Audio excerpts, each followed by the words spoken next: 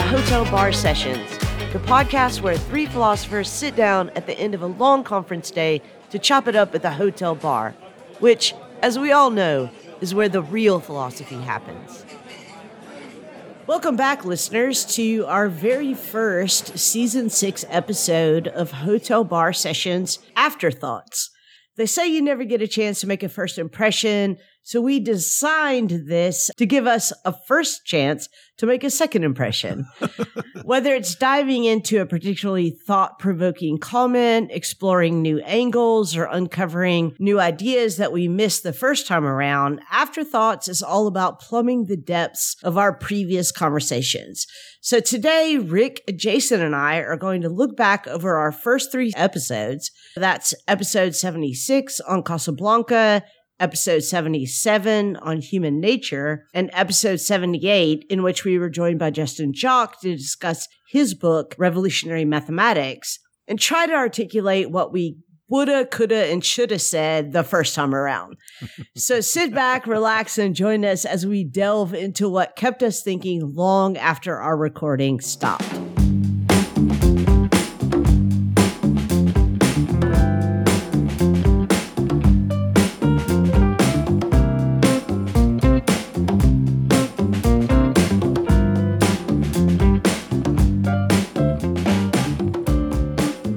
So first of all, welcome back, you guys. Rick, Jason, how are you? Good, how are you? Doing well. Nice. I think we started off season 6 pretty strong. Not only did we inaugurate our new co-host, the inimitable Jason Reed. Yay! Right? But we also introduced the first installment of this new series, HBS Goes to the Movies, in which we choose a film, read it as a text, and try to excavate what's philosophically interesting or important in it. And I'm really excited to talk about this new series because, as Deleuze argued in his cinema books, film is not only a tool for creating new perceptions and ways of seeing the world, but the movement and time captured in film can be a means of breaking free from the constraints of classical philosophy and its focus on fixed and static forms. So before we jump into our reconsiderations of episode 76 on Casablanca, I'd love to hear first your thoughts about this new HBS Goes to the Movies series. Why cinema is philosophically important, or more specifically, what cinema offers that philosophical texts do not or cannot. I mean, I think to follow the Deleuze point, one of the things that Deleuze says about cinema and philosophy that I think is interesting is he says that philosophers, and I think he would say since Hegel, have been trying to put thought into motion, not just think isolated propositions, but try and make thought itself movable, flexible, constantly reconsidering things from different angles. And I think that the movie also kind of puts thought in motion, because as you're watching a movie, you're constantly thinking, what's happening now? How does this tie together? But you're also constantly watching, thinking as you're watching both characters represent certain thoughts, as we talked about with Casablanca, as we watched Rick change his mind and change his actions in the world. But you're also watching, not to get too complicated with this, you're also watching the way the film presents what's happening in the world of the film. You're watching the film having a commentary on these actions as well. So there's a kind of thought cubed in the film. You're thinking, the characters are thinking, and in some sense, the director or the screenplay or the overall picture is also engaged in an act of thought. And the interrelations between those different types of thought are really interesting because they can vary, because people are going to always see films differently, and because it is an attempt to kind of capture a stream of a certain kind of consciousness that's reflected back to us. Rick? So I actually am of mixed minds about the relationship between philosophy and film. On the one hand, sometimes I feel like, can't we just enjoy a film? And, sometimes films are just fun. I remember a situation in which some colleagues of mine and I were talking with a grad student who was excited she was going to teach next year our philosophy and film course. And one of my colleagues said, so you're probably going to want to center that around Talladega Nights, right? Now, she had never seen Talladega Nights because she watched films. She didn't watch movies. So part of me is like, yeah, some movies are just fun to watch. But on the other hand, in talking with you all and rewatching a movie, knowing we're going to talk about it, I really do get to see how concepts, they might not be natively philosophical concepts, but concepts nonetheless are presented in a way that is not textual. And to present thought, concepts, ideas in a non-textual way really opens up their presentation and may fundamentally change what those concepts are about. And so, like, just to use Casablanca as an example, to present, something like Rick's moral dilemma in a film rather than as if it were an example in some textbook that was a collection of essays on moral philosophy. And one would say, imagine Mr. Blaine. Mr. Blaine owns a bar. So to present the concepts visually and within the timing of a film, I think really opens them up in ways that texts don't. And that really excites me because, like the two of you probably, I spend most of my time with my nose in a book. What about you, Lee? What is your take on philosophy and film? I think for me, the greatest thing about reading a film as a text is that it recenters the role of subjectivity, either because you're looking at events happening through specific subjects' experiences, or you're looking at specific subjects' experiences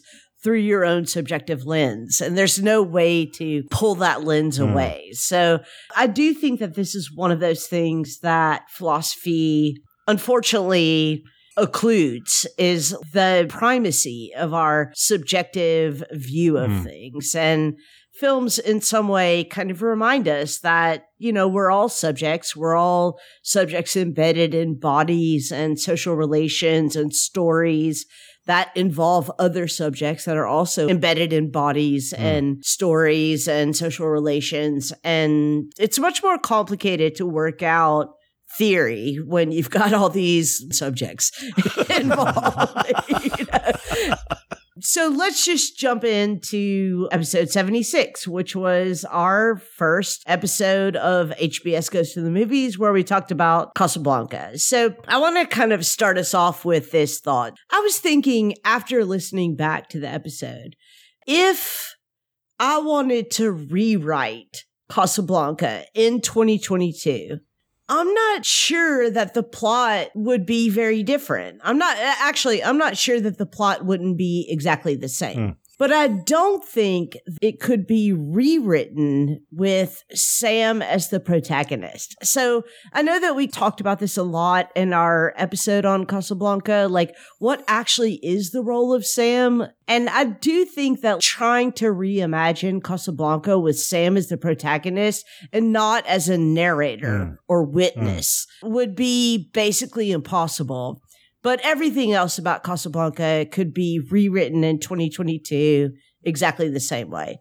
Yeah, let me pose that to you guys. Well, it's interesting because I was thinking a lot about Sam. And even though we did discuss Sam, the role of Sam and the racial implications and racist implications of the character of Sam, I wish that I had thought at the time that Sam is presented in a very complex way that maybe the screenwriter, the director, and even the actor is not always in control of. And sometimes the presentation is quite radical, and sometimes it's quite reactionary. So we looked at some of the ways in which Sam plays a role in the narrative, some of the racist implications of Sam's role, but I think we didn't look at also the ways in which that character is really not decidedly one thing or another. Now, that being said, I think that there is a need for Sam's character to either narrate or anchor the changing relationship between Sam and Ilsa. And I think, Lee, you're right. I don't think you could rewrite this from Sam's perspective. Or it would be a really short film that would be like, you fucking people just need to get on with it. Or he would just be the narrator. Right. of a film about Rick and Yeah. Ilsa, or Laszlo and Ilsa. You could write a sequel about Sam, though. I think that would be I would go see that film. Yeah, starting with like, where the fuck is he at the end of the movie? Yeah, exactly. Exactly. Although I do think part of the question about the whole, like, from Sam's perspective is one of the things that's interesting about Casablanca is a certain kind of singularity of the film. I mean, it has a noir-esque sensibility. It's kind of a war film, but not a war film. It's hard to categorize it in some ways, even though like the studios did try to duplicate it. They made like To Have and To Have Not, which is similar kind of story. Also with Humphrey Bogart, the same role. They did try to duplicate it, but there's something about it. And if you read accounts of its coming together, they were like, it literally came together in the moment. Like the script was constantly being rewritten. There's a lot that sort of suggests that there's something very unduplicatable about this film. Yeah. Which I think is interesting. Though I do think, and I think this is maybe something I wish we talked a little more about, that it's often imitated but never duplicated, right? I mean, the obsession with this sort of anti-hero role and why anti-heroes have become so much more, especially not just with film, but like with the later era of prestige TV, these sort of morally conflicted, not necessarily heroic characters have become so much more interesting. And in some ways, the world is kind of caught up with Casablanca in the sense that we've now all decided that the Victor Laszlos of the world are totally boring and we've had enough of them. And we all want more stories about the various Ricks of the world. I completely agree with that, Jason. And I just want to put the comment that I'm about to make in context. So I'm from Memphis, and actually just a couple of days ago was when the Tyree Nichols video was released. Tyree Nichols was a young man who was beaten to death by police in Memphis. And I thought about this in relation to our discussion today because I thought, why aren't there more films about the resistance? Because, as a person from Memphis, there is a whole network of resistance fighters who work hard every day. And, I wonder, why aren't there more of films about them? But as I was thinking about that, I thought the problem is that unlike Casablanca, we understand, I think, as a culture, and obviously there are disagreements about this, but at least in this context, the context of the Tyree Nichols police brutality, we all understand who the villains are. Right. We all understand metaphorically who the Nazis are in this scenario. We don't really all agree on who the heroes are. We don't all agree that resistance is heroic anymore. Right. And I wonder when we lost that. Yeah, wow. So I wasn't expecting the conversation to go in that direction. Sorry. No, because it's a really interesting question.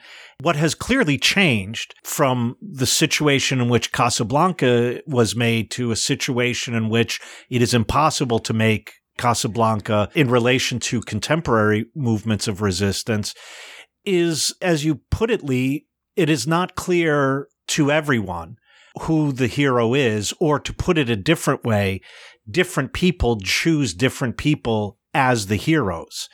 And because we can't agree that these people are the heroes, and because of that disagreement, we also think other people are villains.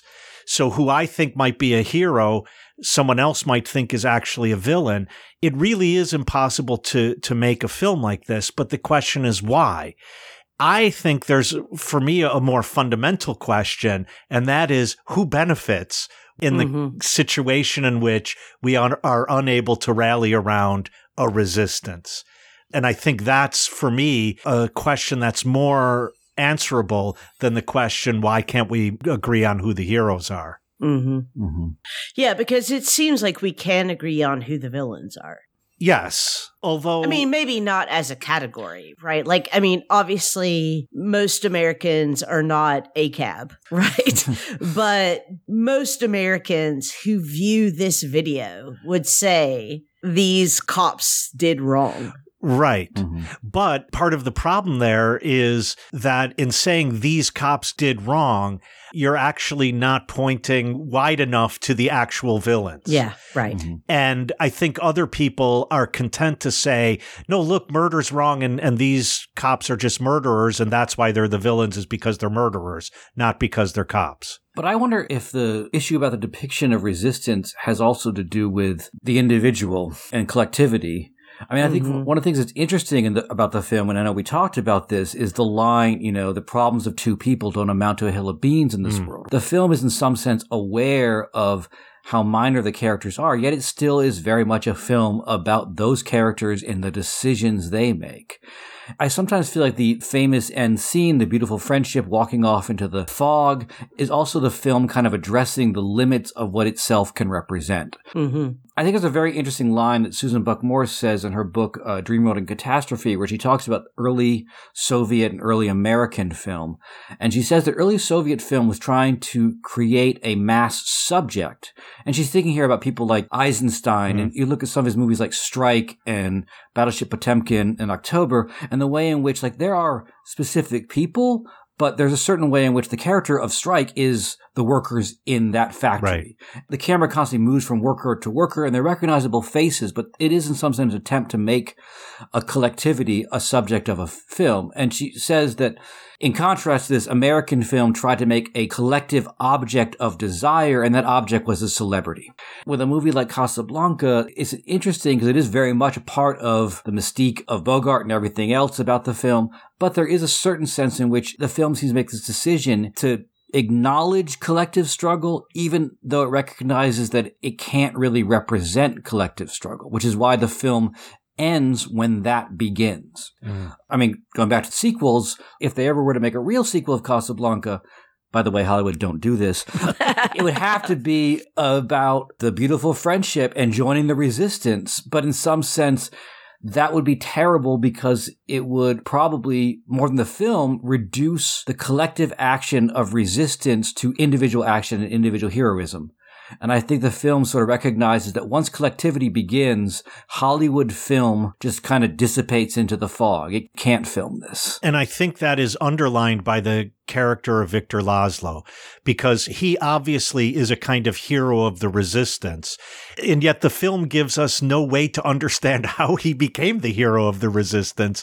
But it does obviously heroicize the character of Victor Laszlo. Rick said in the episode, nobody argues with necessity, right? Like the individuals, qua individuals, are just acting out of necessity or realizing that they're acting out of necessity. And this is something that I really, after listening to it again, kind of wanted to bring up, that up until the end, isn't the whole movie really dramatizing people arguing with necessity?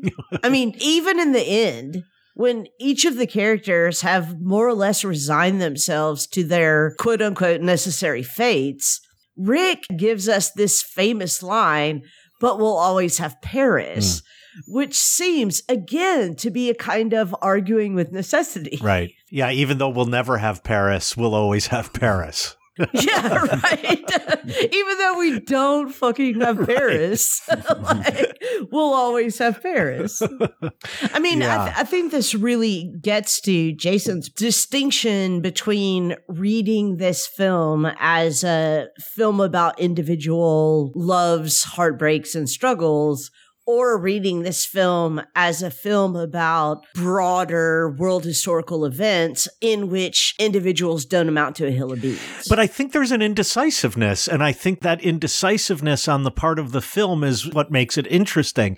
And I'm not saying that this indecisiveness is intentional on anyone's part in making the film, but there is a way in which at the beginning, when Rick is contemplating her reappearance in his bar with Victor Laszlo, he is angry at her because he thinks that she was having an affair. And when she decided to go back to Victor Laszlo, she dumped him and changed her mind about having the affair. And so it was an individual moral problem. And I think when he decides to give her and Victor the letters of transit, as Jason pointed out throughout that episode, the magical letters of transit.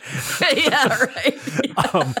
Yeah. When he decides to give them the letters of transit, there he's now casting this no longer as a moral problem, but a political problem, no longer as an individual problem, but as a collective problem. And that kind of indecision, I think, is for me one of the things that makes the movie so powerful. Yeah, it's also what makes the depiction of love entirely sacrificial, kind of pathological in the film. Depending on how religious you are, you might not think that love as sacrificial is pathological, but in regular person's everyday lives, it is pathological to think of love as always sacrificial. Well, unless we're going to make this an afterthought about the episode on Casablanca, I think we might want to talk about some of the other episodes.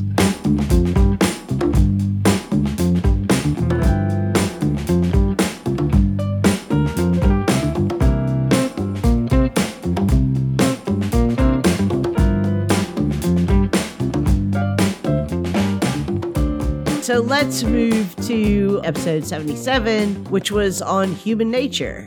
I was struck in listening to it, a point that Jason made, and we talked a little bit about it, but I wish we had pushed it in a different direction. Namely, when he pointed out the ease with which our students in the classroom are willing to say, the struggle of all against all, competition, and so on, well, that's just human nature, and there's nothing we could do about that socially or politically.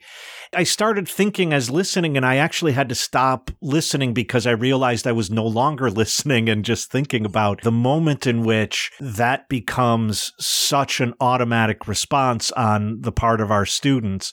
I wish we had talked a bit more about what's going on at that moment. I actually saw a comment thread on Facebook in response to this episode where somebody said, do they, and they're talking about us guys, do they really not understand why people have children? So first I want to say, no, I really don't know why people have children in this day and age. But second, and more to the point, I think this commenter's question really gets to the kind of rhetorical heart of what we were asking in the episode. Namely, if you believe that human beings are inherently self-interested or selfish, then how do we explain a number of phenomena we regularly observe in human interactions? Altruism, empathy, self-sacrifice, or any iteration of non-self-interested actions that are motivated by moral sensibility. Well, I think that one of the things that occurs to me is that in the episode, we talked a little bit about like there's almost a platonic tendency in students jumping to human nature and going to essences rather than thinking, situations and so on.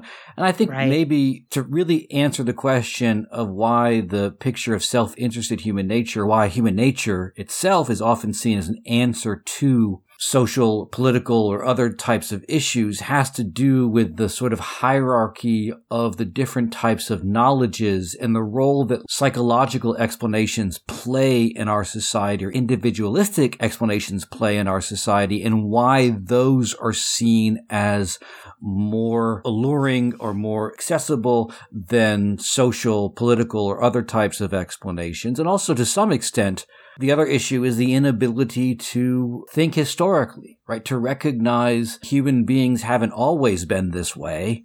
Yeah. But that requires an understanding of history and an engagement with history beyond some of the ways that history is represented, say, in popular culture, which is often, as I think Zizek says, the Flintstones philosophy of history. Where like the people are basically the same. They have the same motivations, the same interests. The only thing that changes is how they meet those interests, right? So that kind of view of history that people have always been the same. Because the other thing, not to rag on students too much, the other thing students love to do is say, since the beginning of time, people have. And so those two things, human nature and the beginning of the time response, both show a real inability to think historically. And let me just say for my brother-in-law, David, that when we use the word platonic, as Jason did, we have in mind, and this is not something one might find directly in Plato's text, but we have in mind that there is a real human, a human as such. That's a kind of ideal, and everything that is a human is in relation to that kind of ideal. So I hope, David, you can follow that. But I also want to say, sure, there are phenomena like empathy and fellow feeling, but the way in which we now consider them, precisely because we consider everyone by nature to be selfish, those become moral virtues. Like, we don't have to teach people how to be self-interested. We have to teach them how to be empathetic, altruistic, how to take care of things we have in common. And the fact that now these values that fly in the face of self-interest have to be elevated and taught as moral virtues shows the fact that we have become fundamentally different and that those aspects of human experience are not fundamental to human experience as we understand it today. I think we might have missed the opportunity to really kind of hone in on an important boundary in the concept of human nature, namely, whatever is common to all human beings, regardless of cultural, social, or individual differences. We jumped right into the way that human nature is used to forward broader arguments, but we might have missed that we can only employ that concept in broader arguments because it is immediately evident to us that there is something common among all human beings.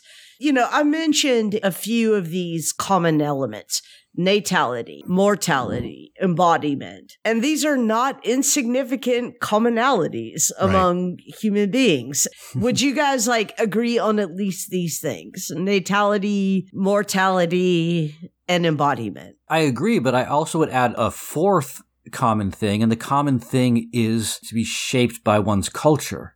Mm-hmm. And I think that fourth thing really, in some sense, scrambles how much importance or how we can understand the other three as framing a certain commonality, right?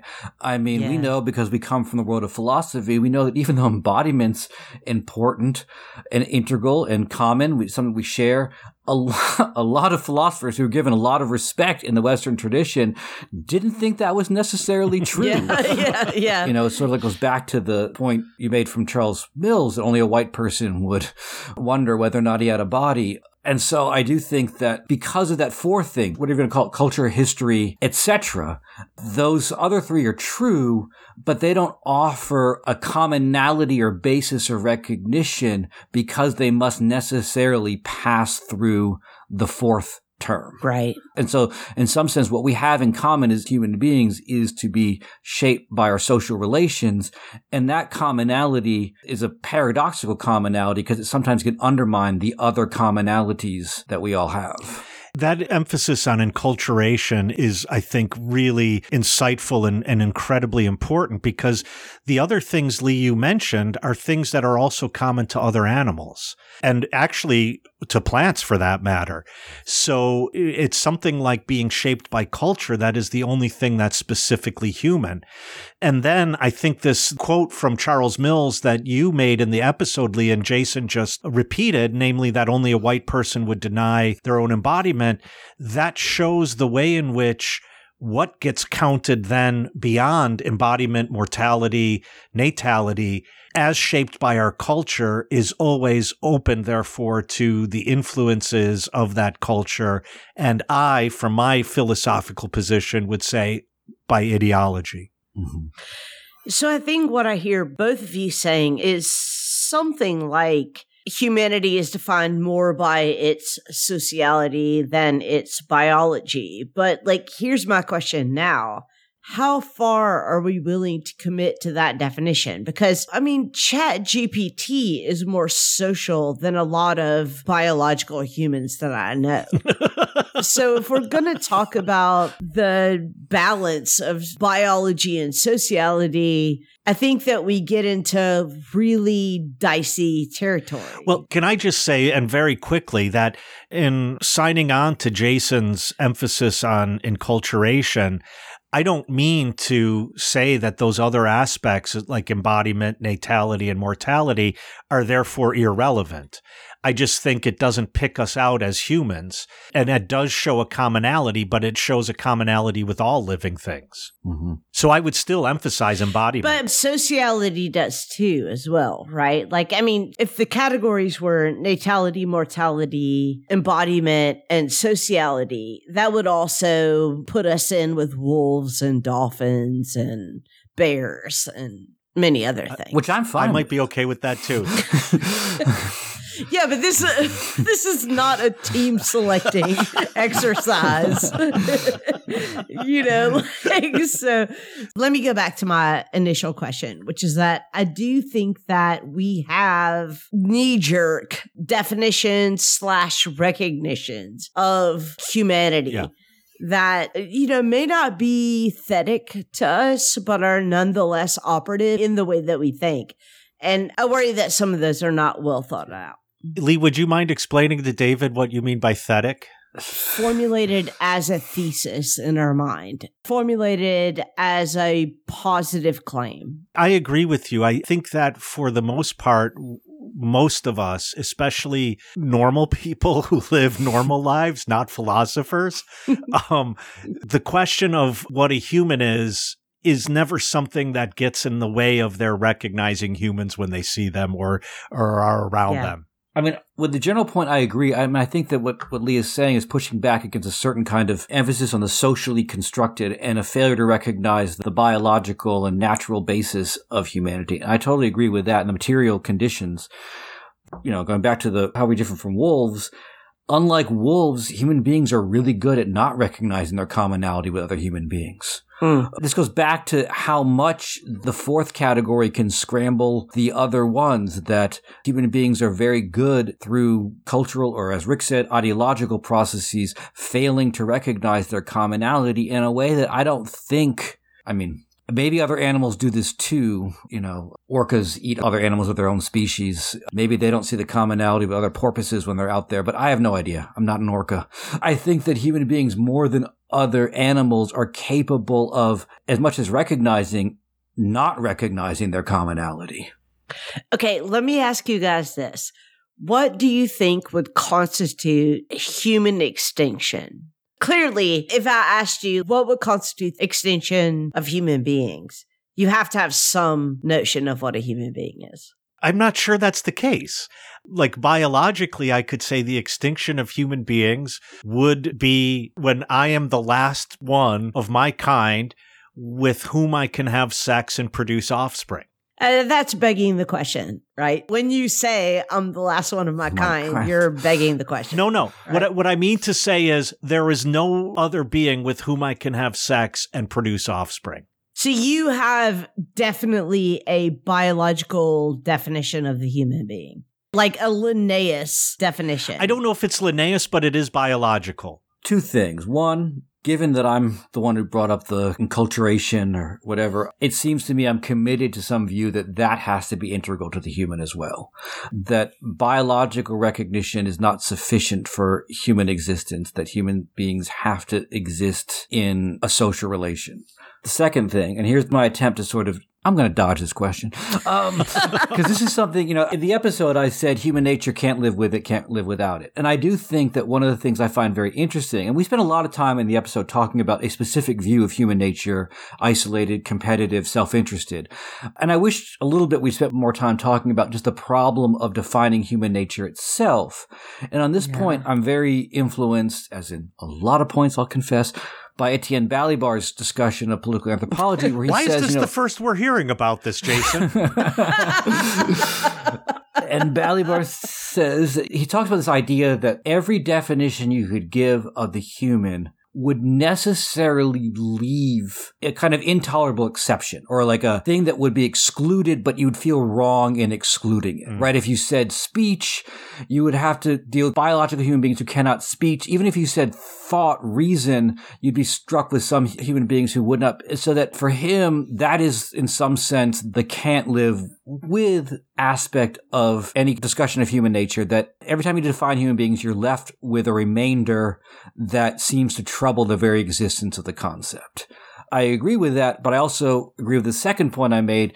Human nature can't live without it, too, that we're constantly drawn back to that problem, that somehow the idea of just leaving human nature undefined seems equally unsatisfactory, which is why you guys are not going to let me get away with this as my answer, because you're going to insist that I still need to come up with the definition of the last human being. And I'm afraid I can't, and I'm trying to explain to you why I'm okay with that. Wait, Lee, how would you know that human beings are extinct? Like, I have maybe the easiest answer to this, which is I don't know, because I think that the category of the human is perhaps infinitely expandable, as it has been for millennia. So I do want to say to Jason, though, that I really like his definition because it gets him out of the problem, which is to say, because human beings are fundamentally defined by their sociality, that the moment there's only one human being, that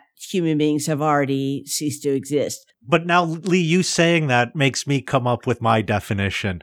Human beings are extinct the moment there is no being who is concerned about whether human beings are extinct or not. Upon listening to this episode, Jason's point about human nature, we can't live with it, we can't live without it, I 100% now am of the mind that I can't live without it. So thank you, Jason, for that. A win.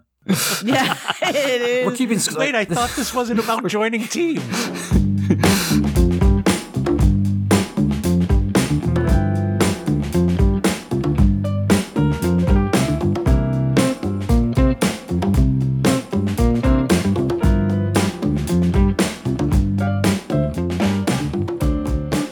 Let's talk about revolutionary mathematics. Well, one thought I had while listening to the episode again is, as much as Dirk did a very good job, and I'm not going to reproduce it here, so go listen to the episode about the way in which Bayesian statistics are, in some sense, more shaped around human action and the extent to which human beings are constantly remodeling their actions in response to their perception of the probabilities. It still struck me how very difficult it is to live with a probability, right? If you tell me there's a 70% chance of rain tomorrow, I'm probably going to decide it's going to rain tomorrow, and I'm going to act accordingly. I'll bring my umbrella. What really drove this home was trying to live through the probabilities we're all trying to deal with now in the age of COVID. Especially, I think, early on, before Omicron, when the first vaccines came out, people were like, oh, I got vaccinated. I'm bulletproof. I'm going to go do whatever I want. I was one of those people. Yeah, when it was, in some sense, even a 90, a high 80% is not 100. And then there's the other side of it, too. People hear about breakthroughs, and they're like, well, the vaccines don't work. That proves my theory. When we're all trying to grapple with the fact that even though we know that in the real world, probabilities don't exist, things either happen or they don't happen, that we have to somehow figure out a way to live without breaking into those binary divisions and recognizing that we have an increased chance of not getting seriously ill, but that's not the same as not getting it. Can we just talk about the bad reasoning or critical thinking that is involved? Justin talks about how there is no such thing in the real world as probability. Right. There is no 45% chance of rain tomorrow. It either rains or it doesn't. But because people convert these probabilities in ways that guard against, as he says, having a Dutch book made against them, they end up taking the p-value and interpreting it in a Bayesian framework, interpreting the p-value as it is true that there is a 45% chance that it will rain. Yeah, so for our listeners who haven't read the book, I think, Lee, you're right that in the book, that is not only an important aspect, but it's a larger aspect than ever came up in our conversation. And so our listeners might get the wrong impression that this is sort of a side part of his argument. I've heard some interviews with Nate Silver, who, everyone thought when what was the first election he predicted? Was it Obama's? It was Obama, yeah. And since he was the only one, everyone was like, oh my God, this guy is a genius, a math genius, and the math will tell us the truth all the time. And then, when he predicted Hillary Clinton over Donald Trump, everyone was like, ha, I see, math doesn't predict everything all the time. And he was like, excuse me, but in fact it does. Because if you look at what I said that Hillary Clinton has an 80% chance of winning. That means she has a 20% chance of not winning. And this was one of those 20%. And so, there's a way in which he wants to insist there is no such thing as probability. Hillary Clinton either will win or not win. And this is the probability of A or B, but it's going to be either A or B. If there's an 80% chance of A, the fact that B happens does not disprove that there was an 80% chance of A. But on the other hand, I think, Lee, as you point out, and I think this is Jason's weather example, that when it says there's a 70% chance of snow, I go to bed thinking, oh, it's going to snow tomorrow. All of this are problems that have been highlighted by Timnit Gebru, a person that you should follow on Twitter, who was the founder and director of the Distributive Artificial Intelligence Research Institute, which points out many of the problems with AI's use of Bayesian models. There are many. Among them are what's called overfitting, so where the model becomes too closely aligned to the training data and performs poorly on new or unseen data. Right. Bayesian models can be computationally expensive, making them difficult to scale. And of course, data availability. So Bayesian models require large amounts of data to train, and they may not perform well with limited data sets. And one of the things I mentioned, and Lee kind of signed on to this, is to the extent that Bayesian statistics are at use in recommendation algorithms, I'm surprised at how shitty internet recommendation algorithms are. And I think about, for example, ads. I'm getting shown ads for the thing I just bought. I think something has gone wrong with Netflix's recommendation algorithm. I think I mentioned Pandora, that music genome project. Something has gone wrong with that as well. But I just read an article by Cory Doctorow in Wired magazine, but it was originally on his website because Cory Doctorow publishes everything with a Creative Commons copyleft license.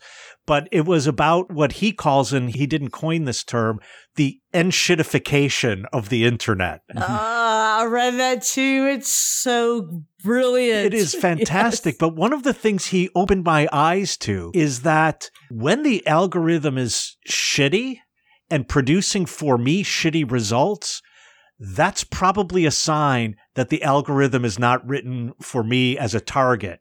And in that case, it's written for the advertiser as a target.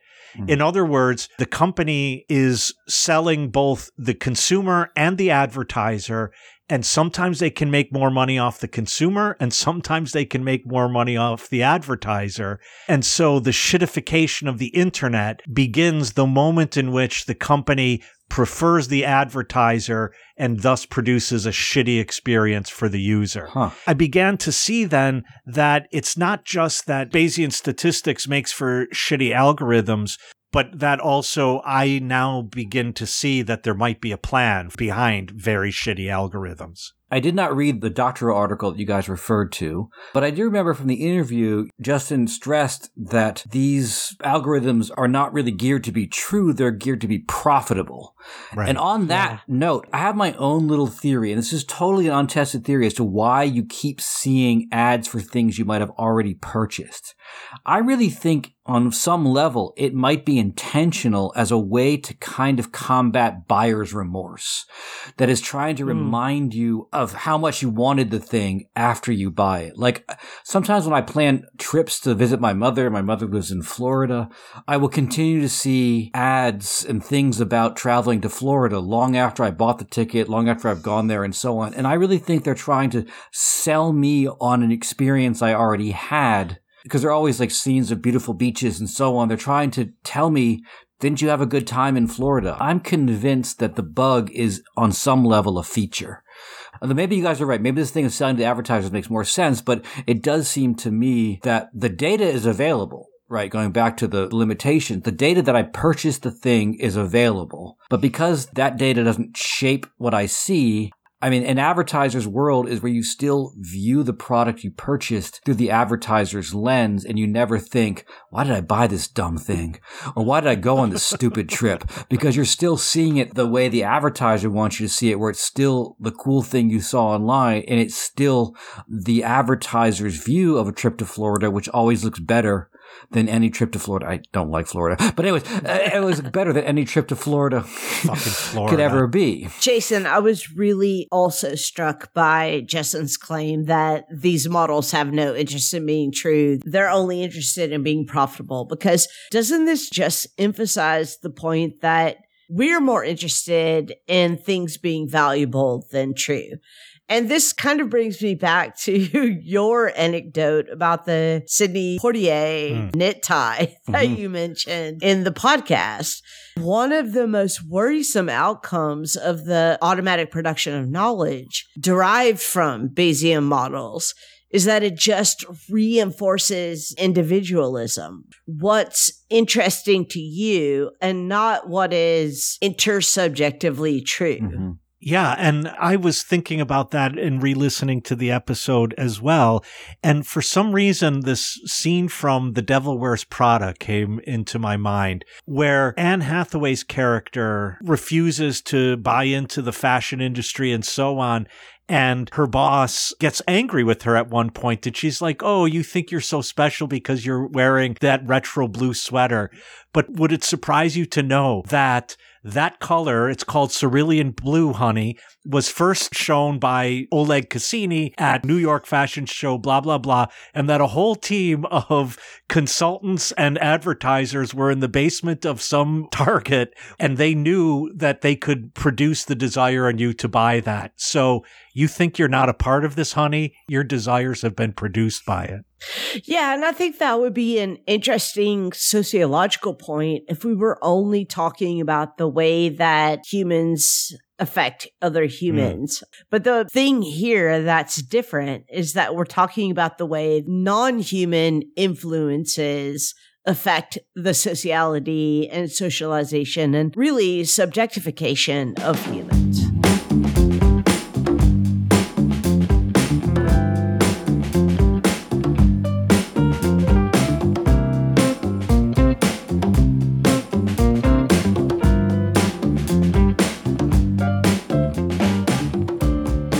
So anyway, our bartender has once again made last call, and so that concludes today's Afterthoughts. But if you have any questions, thoughts, or ideas that you'd like to share with us, we would love to hear from you. You can reach us on our Facebook page, on Twitter at Hotel Bar Podcast, or you can email us at hotelbarpodcast@gmail.com.